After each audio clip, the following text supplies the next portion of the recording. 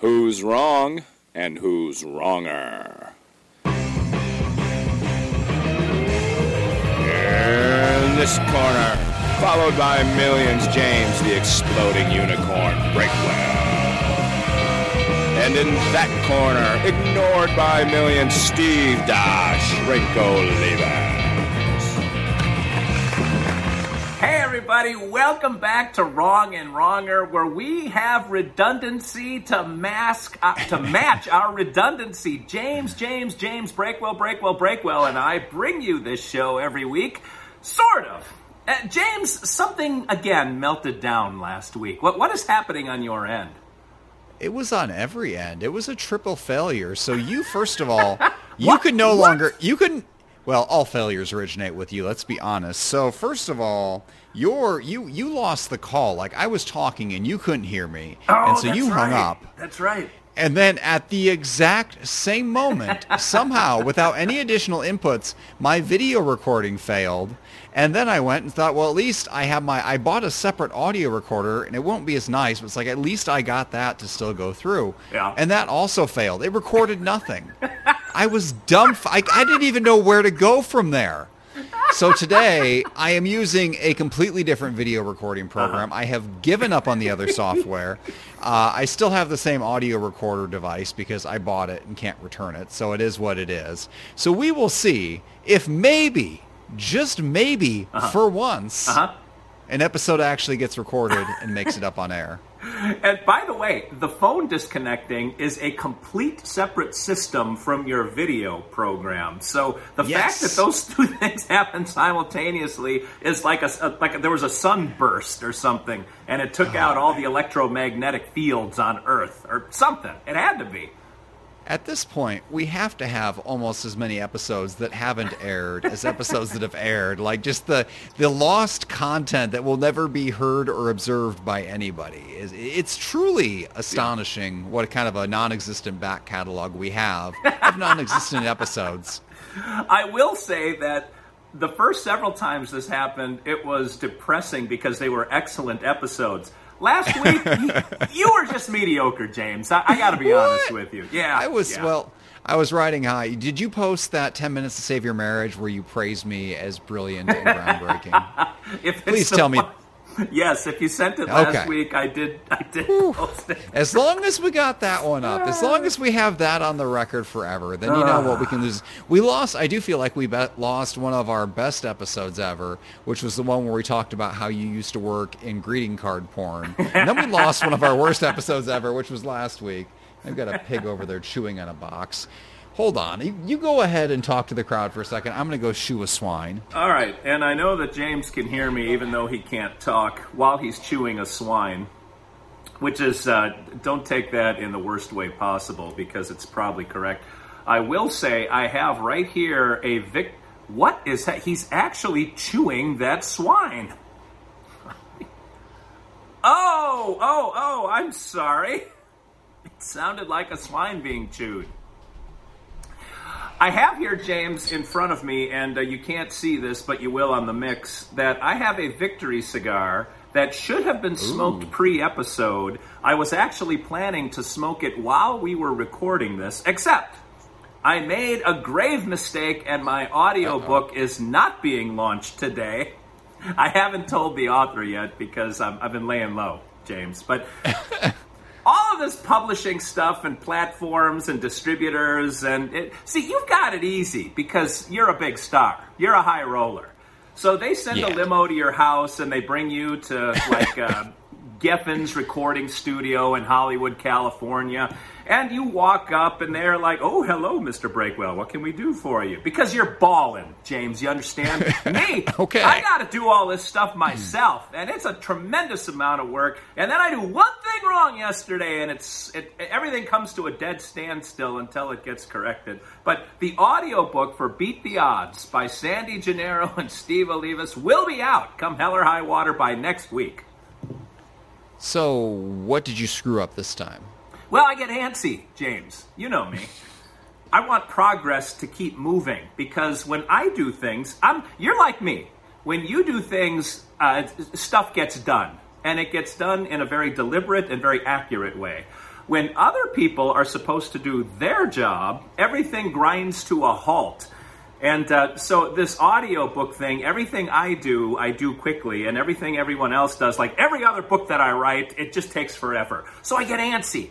And so I'm screwing around with like, you have to name different things to help them market your book. And one of the things is like hashtags. One of them is which categories your book falls into. And I decided to add a few categories yesterday. Because I thought, well, as long as I'm sitting here doing nothing, waiting for other people to do their stuff, I might as well make it easier on myself to make some money.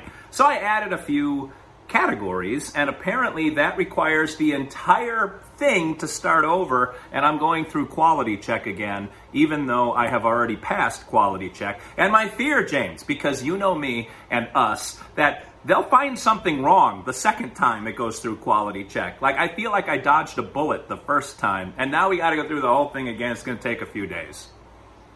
Well, obviously, any project you're involved with is not going to be high quality. So, I mean, that's a given. So, evidently, the first time they were just asleep at the wheel, and it slipped through. And now, justice will be done. So, it's fitting that they're going to bounce you out of there.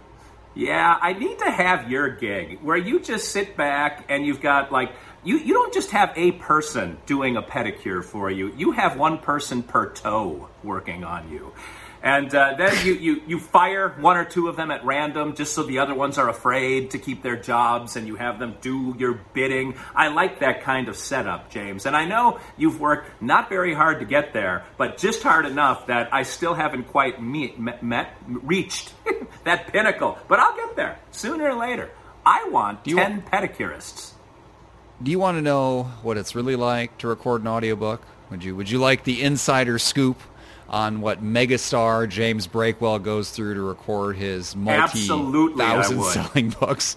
So, okay, so for one, most of my books have been recorded in a former Mason's Lodge, like an audio company bought it, and they did. It's actually very nice, but it's a former Mason's Lodge, and I'm down in the basement in the small studio because I'm not a large band. I'm just one person. Yeah. And it's me and an audio engineer who's bored out of his mind on the other side of some glass.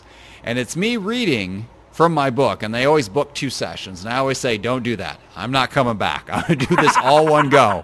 And I sit down, and I read my book cover to cover out loud in one day. And mind you, it takes a while because every time I flub a line, I have to start over. Yes. And usually I'll say, starting over. Well, at least I did in the earlier books. This last time I just started over and they just assumed. And then that poor audio engineer, after sitting there for 5 or 6 hours listening to me read this book straight through with all the stumbles, has to go back in and edit out all the stumbles. Yep. Like, most of their costs are just like psychiatric care for these poor people. They've got to get them all drugged up just so they can get through the day. They have to have a full liquor cabinet. I mean, I can't even imagine. It takes me, 6 hours or 8 hours to read this book, and it takes them probably 3 weeks to go out and edit out my many, many flaws. But the point is, after one day, my job is done. And usually, on the first few books, they have me come back for pickups, to fix things I screwed up even on the second or third time. This last time, they didn't do that. So either I've gotten better at redoing my mistakes myself, or they've just given up. And they've just said, he's just a broken recorder. It's not going to get any better. Just leave it how it lies. James, do you want to know how I record an audiobook?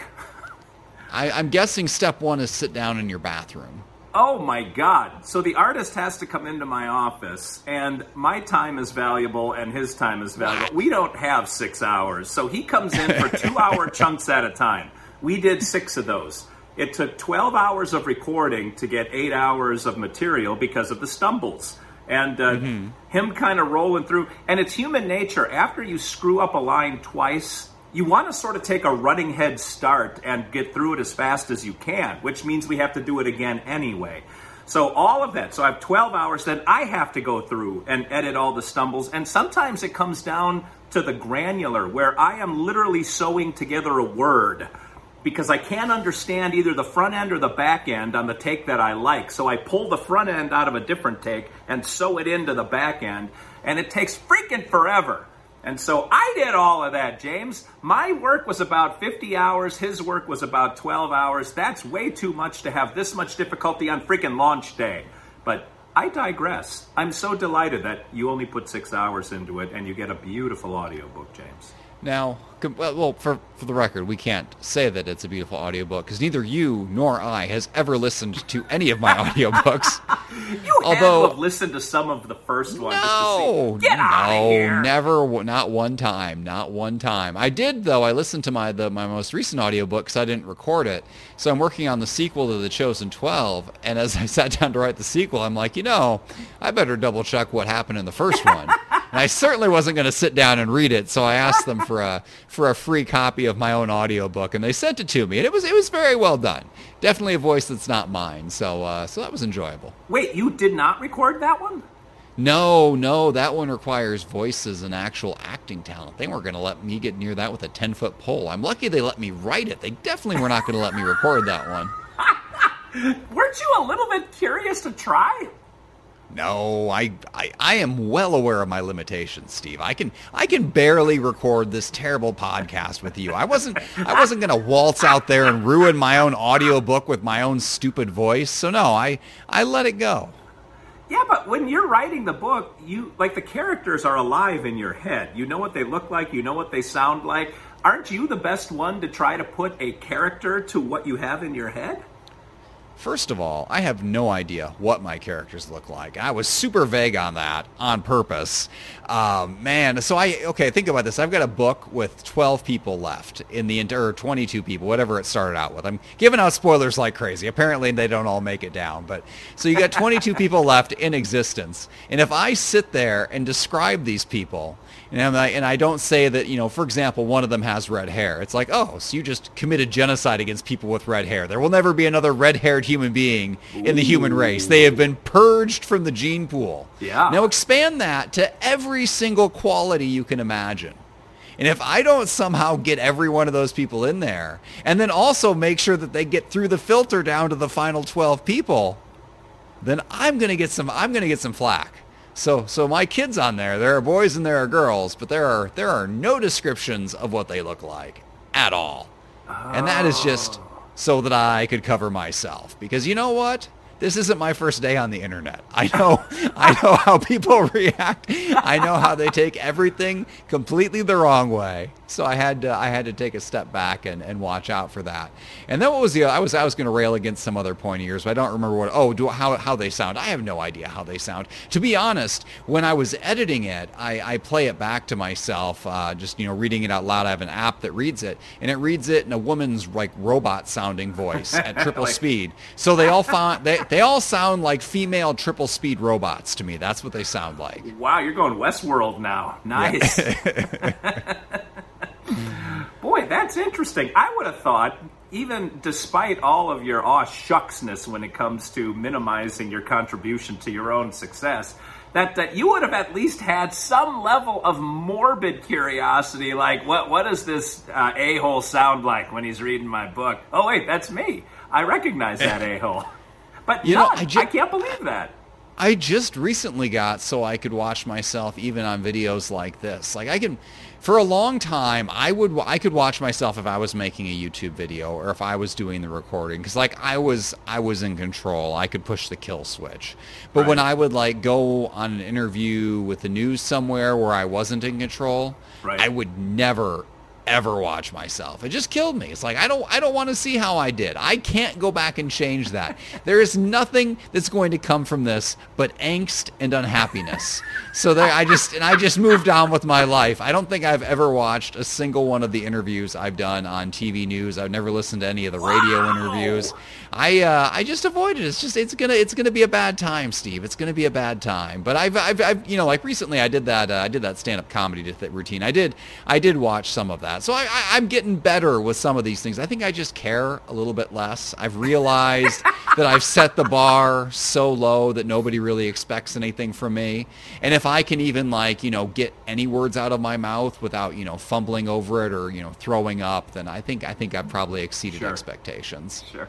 Well, just to close that loop, what did you think of yourself doing comedy? And again, I didn't watch the whole thing just because I was up there for 13 freaking minutes. Like, why was I talking for so long? But anyway. Breakwell takes 13 minutes out of his life. Okay. Oh, but the one thing in the snippet I watched, I mean, my delivery was fine. I didn't look afraid, but I swayed. Like, I'm swaying back and forth like a tree in the wind. But I don't know what the alternative is. Like, when you're standing up there, I feel like if I didn't move at all, it would look weird. If I pace around, it would look weird. But it looks really weird when I stand in place with my feet planted and just kind of sway back and forth. So I think the conclusion is I'm just weird, and that's how it's going to be. Well, you can work that into your act next time. If you know that that's your tendency, and it's hard to weed that out. Well, what do you do when you talk? Do you pace around, or what do you do when you're in front of a crowd? A little bit. There's two things you have to be aware of. One is your feet. The other is your hands.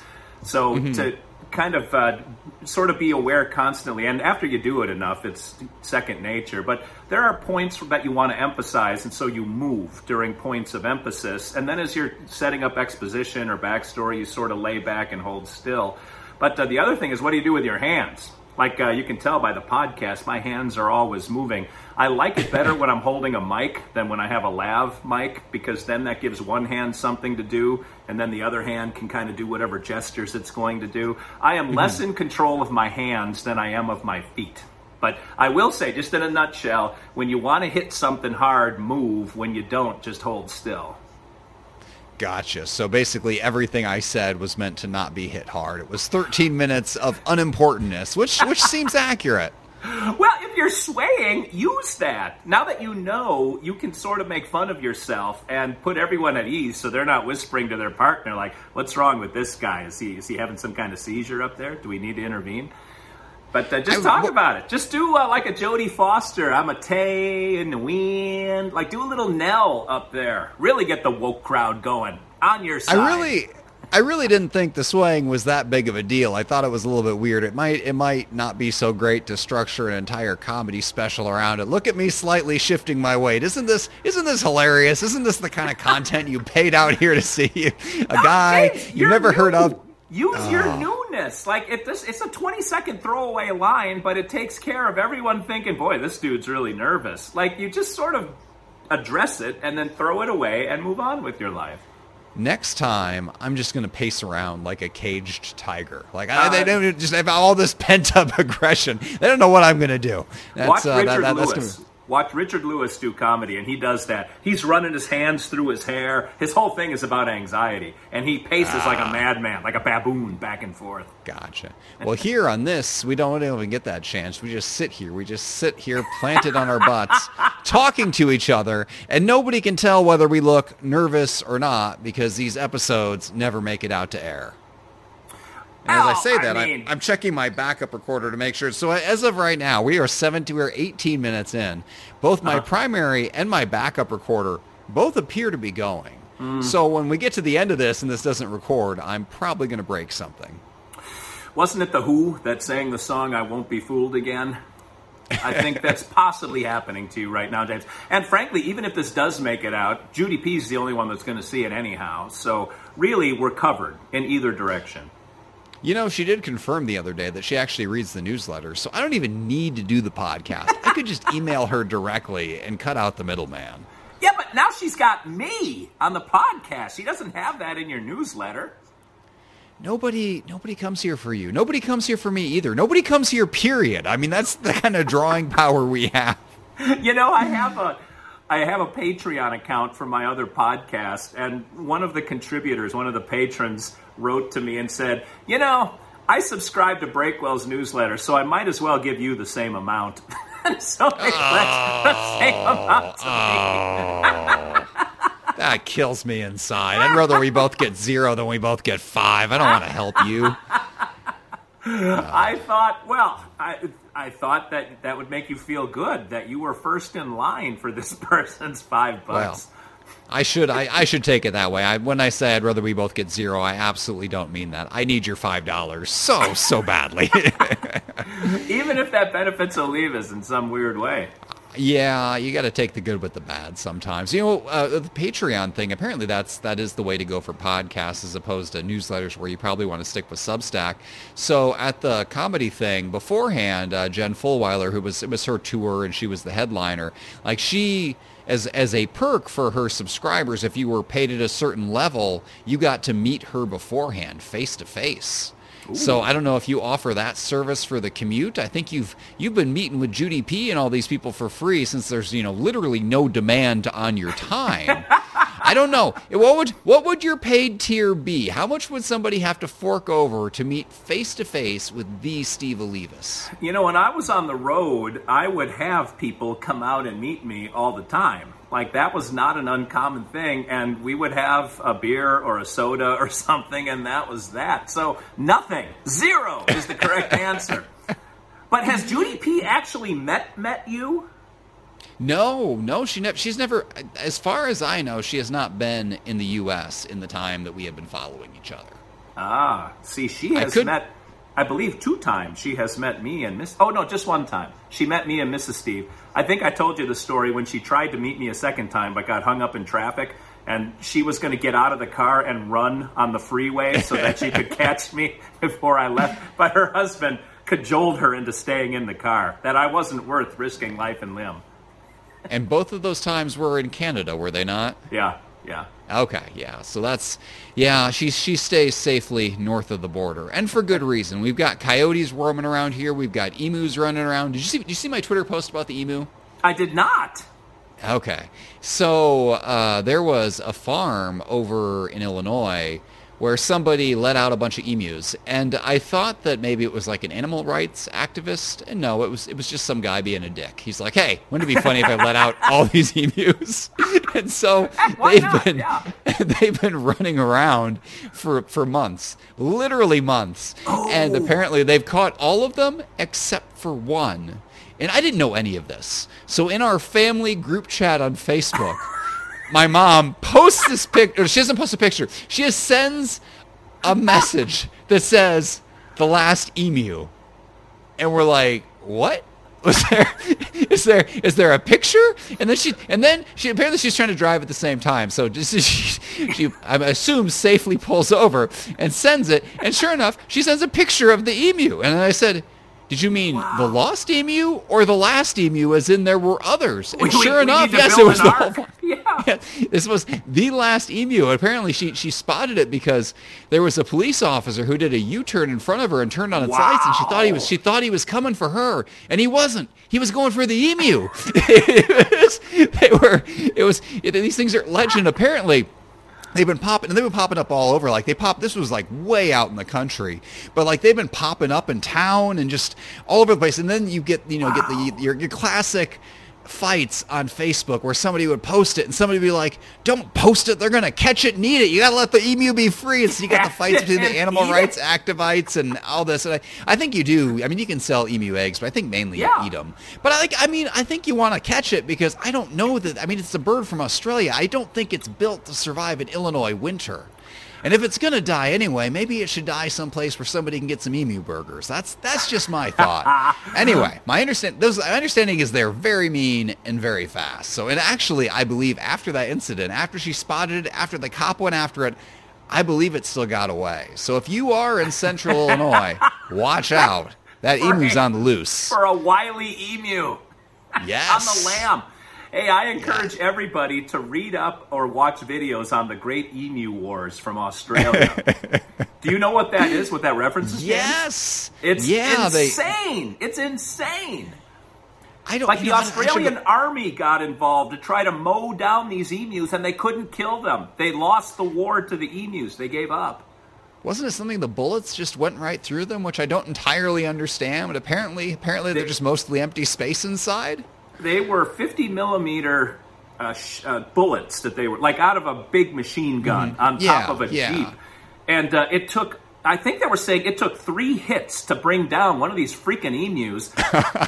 And the problem is if you aim high, it's so hard to hit their neck or their head because that's a small target. So you got to aim low. And the emus will scatter once you start shooting. And so you get 1,000 of these things running at you, and you can only take down a dozen of them before they overtake you. It's just the most bizarre story, and it's all true, the emu wars. I mean, that's impressive because, I mean, a 50 millimeter bullet, and I might be wrong here. I think it's about the size of it's about the length of my hand. And it's made to disable, like, vehicles. Like, this is the kind of bullet you use to shoot an enemy jeep. They were using them on emus, and it didn't work out. So anyway, that's what they're up against in Illinois. So thoughts and prayers for them, and good luck to everybody. Well, speaking of good luck, we have to bid everyone adieu as well as buena suerte because we are out of time, James. And is this episode actually going to go up? What are your odds? Everything shows recording still. I will know in a moment when I hit the stop button. But fingers crossed, I think people will see and hear this one. Until we meet again, hopefully this will tide you over for the few weeks it takes for us to actually pull this off another time. But let me walk us out. This is Steve Lee. This is Dr. Steve for James the Exploding Unicorn Breakwell saying thanks for watching, thanks for listening. Be on the lookout for wily emus on the land. Oh my God, 2 wrongs can make a right.